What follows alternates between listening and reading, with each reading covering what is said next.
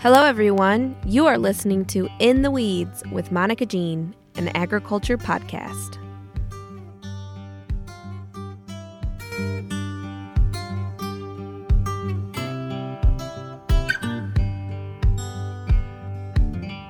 Welcome back again.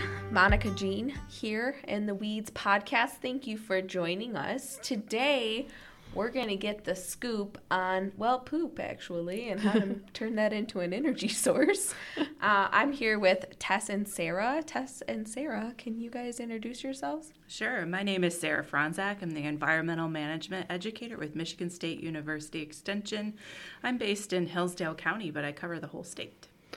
And my name is Tess Van Gorder. I'm the Associate Policy and Regulatory Specialist in the Agricultural Ecology Department at Michigan Farm Bureau. And I also cover the entire state. And in the Ag Ecology Department, we work on environmental issues, anything from film plastic recycling to anaerobic digesters to manure. Anything that falls into that bucket is something that our department would work on. A poop bucket. So listeners may be wondering, Monica, why are we learning about this? And I would say because I was listening to another podcast. That happens. I listened to another podcast, and they were talking about stories of farms in southern states that have hooked up regional energy methane digesters worked out with like an agribusiness. I thought it was very interesting, and I wondered why we haven't had something like this in Michigan. So that's what led me down this path, and Sarah helped find Tess. So thank you for coming. Building off of that really cool job you just described to us, is there any talk about building any regional digesters, kind of like what I described in that other podcast? So I've heard some rumors or discussion around that in Michigan. I haven't seen anything come to fruition yet. I think that's something that's being talked about in a lot of places with discussion about especially food waste, but even what farms are going to do with manure. So you look at in California, for example, is spending a lot of money for digesters on dairies. Mm-hmm. But I haven't seen anything or been told about anything here in Michigan yet in the regional sense. No poop coming down the track. I hear that. All right. Apparently there's going to be a lot of poop jokes today. Can you tell us more about how those digesters work and what they produce if there's byproducts? Yep. So basically with digesters, you can put any sort of organic material. You want to be careful, though, because the digester is actually like a stomach, if we want to continue on the digestive trout rack. But it is like a stomach, and it does require to be a careful balance of things in there to make sure that everything, all the bacteria in there, make sure it's happy. And so you can put any sort of organic waste in there. It could be manure, it could be food waste, crop residue, really anything like that can go into a digester.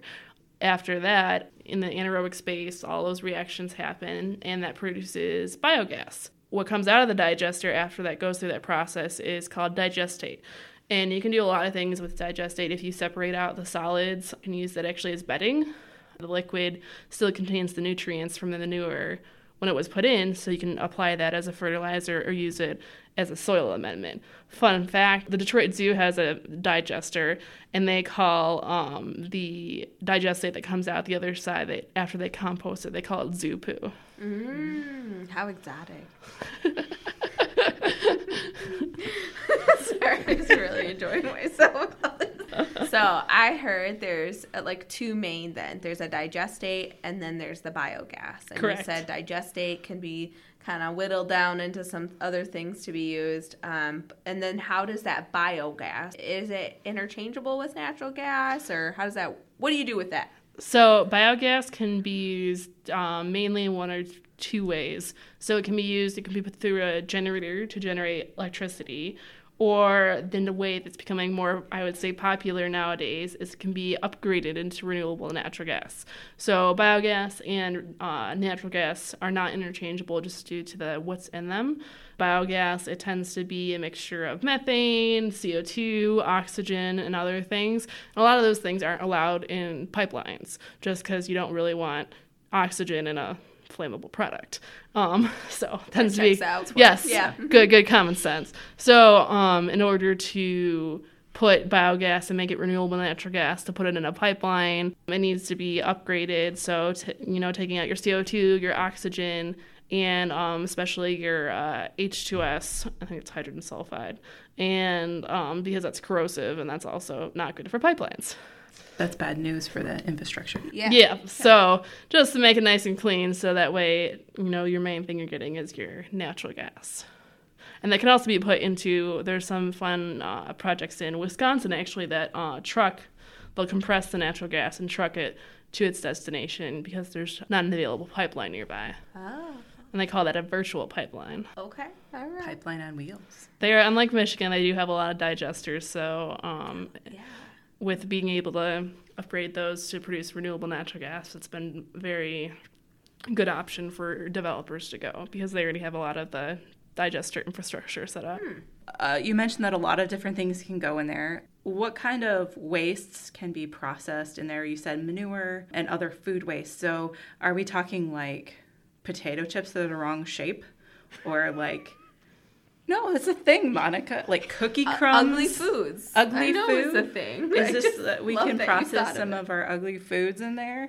The city of Grand Rapids is building a digester to handle a lot of their organic waste. And one of the things that they'll be doing last time I heard about the project is they'll be piping some of the brewery waste, I think, into the digester. And so really I've heard about, all sorts of different types of waste. And again, you want to be careful because, if you have certain products can spike or hurt the bacteria in digesters. So you think about certain medicines and things like that. You want to make sure that your balance that's being put into your digester still has that good balance. Digesters are being looked at to handle food waste. So a lot of states are passing your organic waste can't go to landfills. So they're saying, okay, well, if we build digesters, we can send it to the digester, and then the digestate can be repurposed, like we were talking about earlier. In one of the reports that I've read, food waste is one of the bigger problems with climate change. It adds a lot of CO2 into the atmosphere. So this is one of those ways that we can turn some of that CO2 into a fuel, right? Take that food waste, make it into a fuel, and actually capture the CO2 that's made in the process, right? Because it's not just like loose in the air. Yeah, hopefully not. Right. Okay. But a part of it also is actually capturing the methane produced. So, that's what, if you go to California, they have something called the Low Carbon Fuel Standard, and they rank biogas produced from manure-based anaerobic digesters higher because it avoids emitting methane, which is a more potent greenhouse gas than carbon dioxide.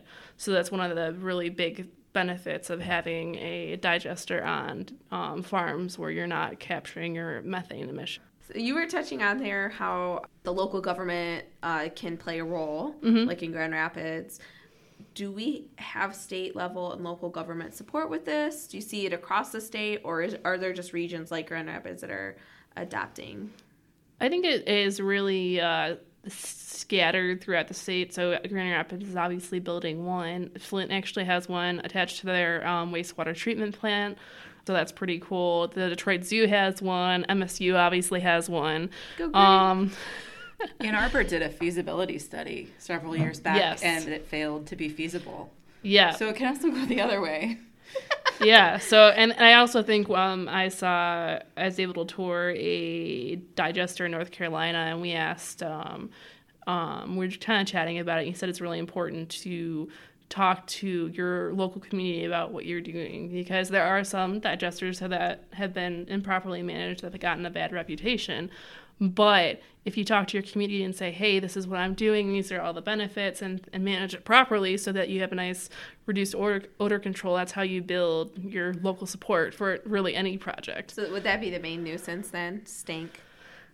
If it's improperly managed. Okay. So, I was just curious what those people didn't like about it.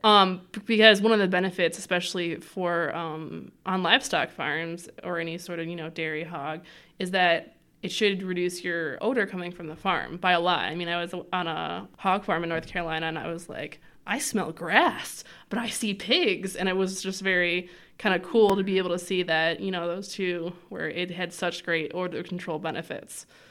and that could be a great thing for neighbor relations. So odor control is a great environmental benefit. Are there other environmental benefits? I mean, so you're separating out these kind of waste streams into a bedding product, some kind of a dry product, and a product that can be applied agronomically. So what's the environmental benefit of doing that? So because the anaerobic digestion, it requires heat to happen, you actually do get some pathogen kill-off in your final product.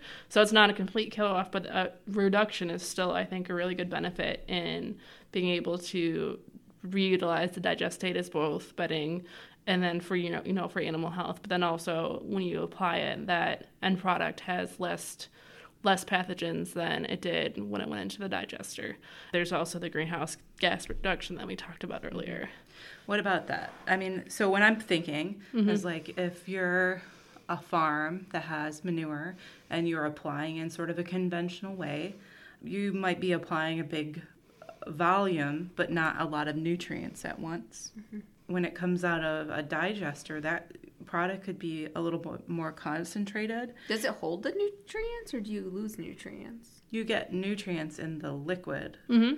And so that liquid is going to be uniform.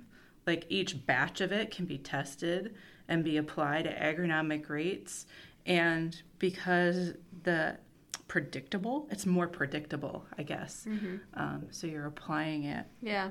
And you could inject it instead of having to incorporate. Yeah, I mean, it'd be better for like a if you separate. If you separate, I mean, so the slight downside of you'd have to separate your solids out, which is not something. It's an additional process after it goes through the digester because that's not necessarily going to separate it, but you have to make sure you have that process in place to separate it and dry the solids so that way.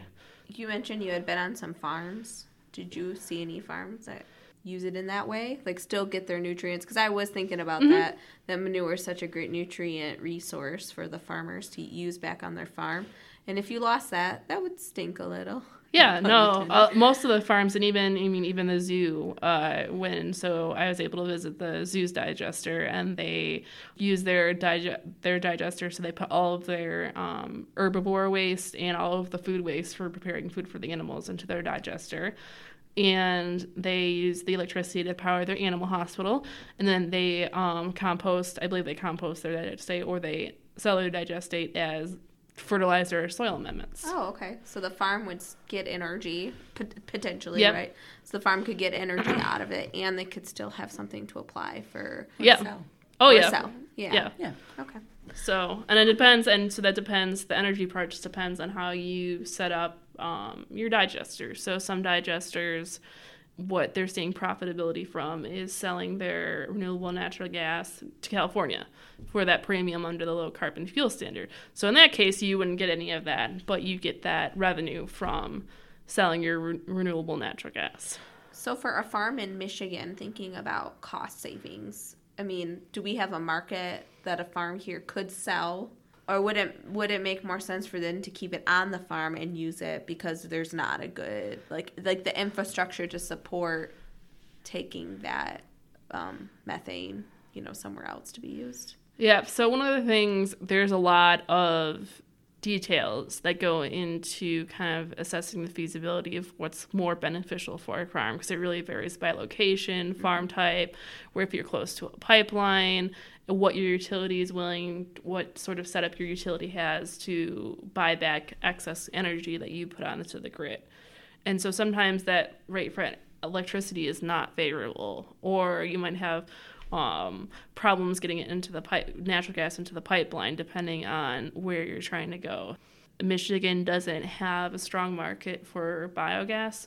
So places like, for example, North Carolina, as part of their renewable portfolio standard equivalent, you have to have a certain, I think it's like 2% or something, or 0.2% of their renewable portfolio standard has to be produced from swine So that helps incentivize utilities and other entities to partner To make that work. Yeah, to make that work, is because that's a required portion. But Michigan doesn't have that sort of stipulation in their renewable portfolio standard. Have we tried and it just hasn't worked out? Ours or- is more general, like it has to be this Yeah. much renewable.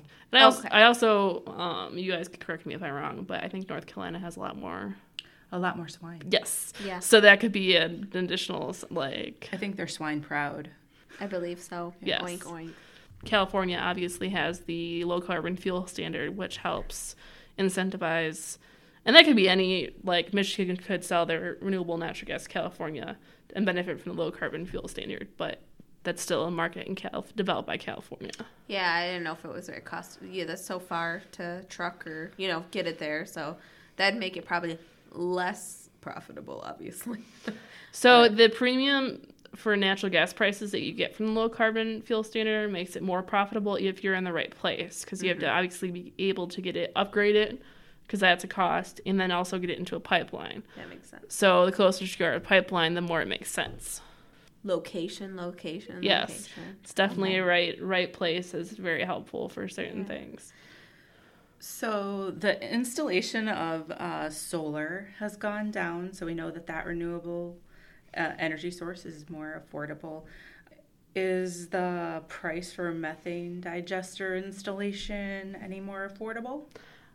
So unfortunately, no. Solar has a lot of benefits of becoming, there's been a lot of research on solar that's become more efficient, has the economies of scale benefits, and they've had a lot of policies that they've benefited from renewable portfolio standards to, tax incentives. And I don't think that anaerobic digesters, while they have been around for a long time, I mean, this isn't a new technology. This isn't someone just pulled out and say, oh my gosh, digesters, this is so novel.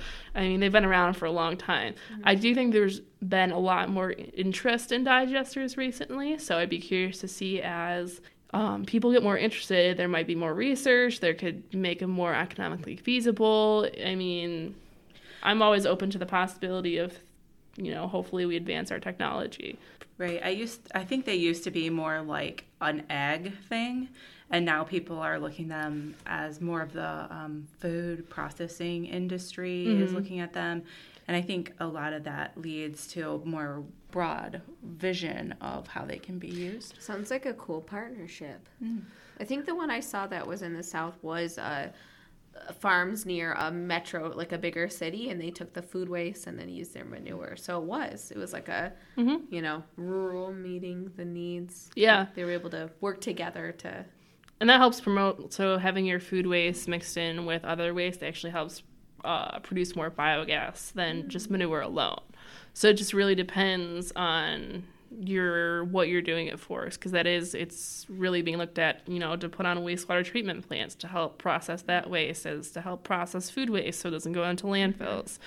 And then it could go on farms as well. And I actually just saw the Energy Information Administration, the EIA, just released an article about, I think a Smithfield processing plant, put on a digester and talked about how much they're going to be producing from that, which is a very cool thing to see that sort of project featured so prominently for the EIA. Any other things coming through the pipeline? What would the future look like of digesters here in our great state of Michigan? Well, I think that they have a lot of potential, and they're really great technology to try and implement more of. And I think there's been an increased interest in renewable natural gas products in general, just for company sustainability goals, renewable portfolio standards, and other targets. I think that price is really going to be that hill to overcome, and we'll take some creative partnerships to help push through that. Because obviously, you think about Grand Rapids, they're a big city. They have the wherewithal to be able to do that. But not everyone can just say, even Ann Arbor was like, nope, this isn't feasible. So I think that tells you about that hump to kind of get over. Yeah. And if a farmer or agribusiness was listening right now and they kind of got excited and wanted to look into this, what would be a good place for them to look into things? And so, I'm always happy to answer questions on digesters. I've made a lot of contacts as I've been asking around, asking people, okay, what's what does this look like? What do you think are the benefits? And then also EPA's AgStar, AG Star website has a lot of good resources on kind of evaluating your options for a digester. So I think that would be a really good resource if you want to click around and see kind of what it's all about. And it is a big change, and there's a lot of regulatory considerations. I know no one likes that word, but unfortunately. I'm over here shaking my head. Yes. No, regulatory.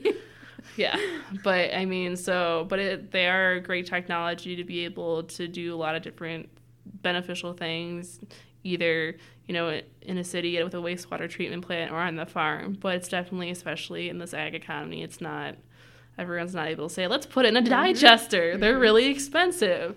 And so there are some cost share programs too through USDA that can help out, but it is a very big, expensive decision.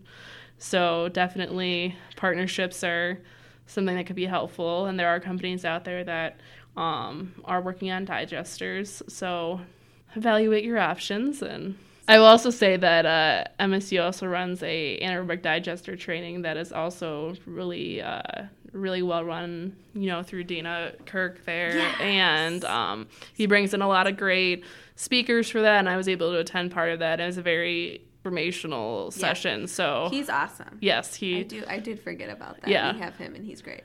Yes, so Dana is great. Well, thank you both for joining us, especially you, Tess. And thank you for having me.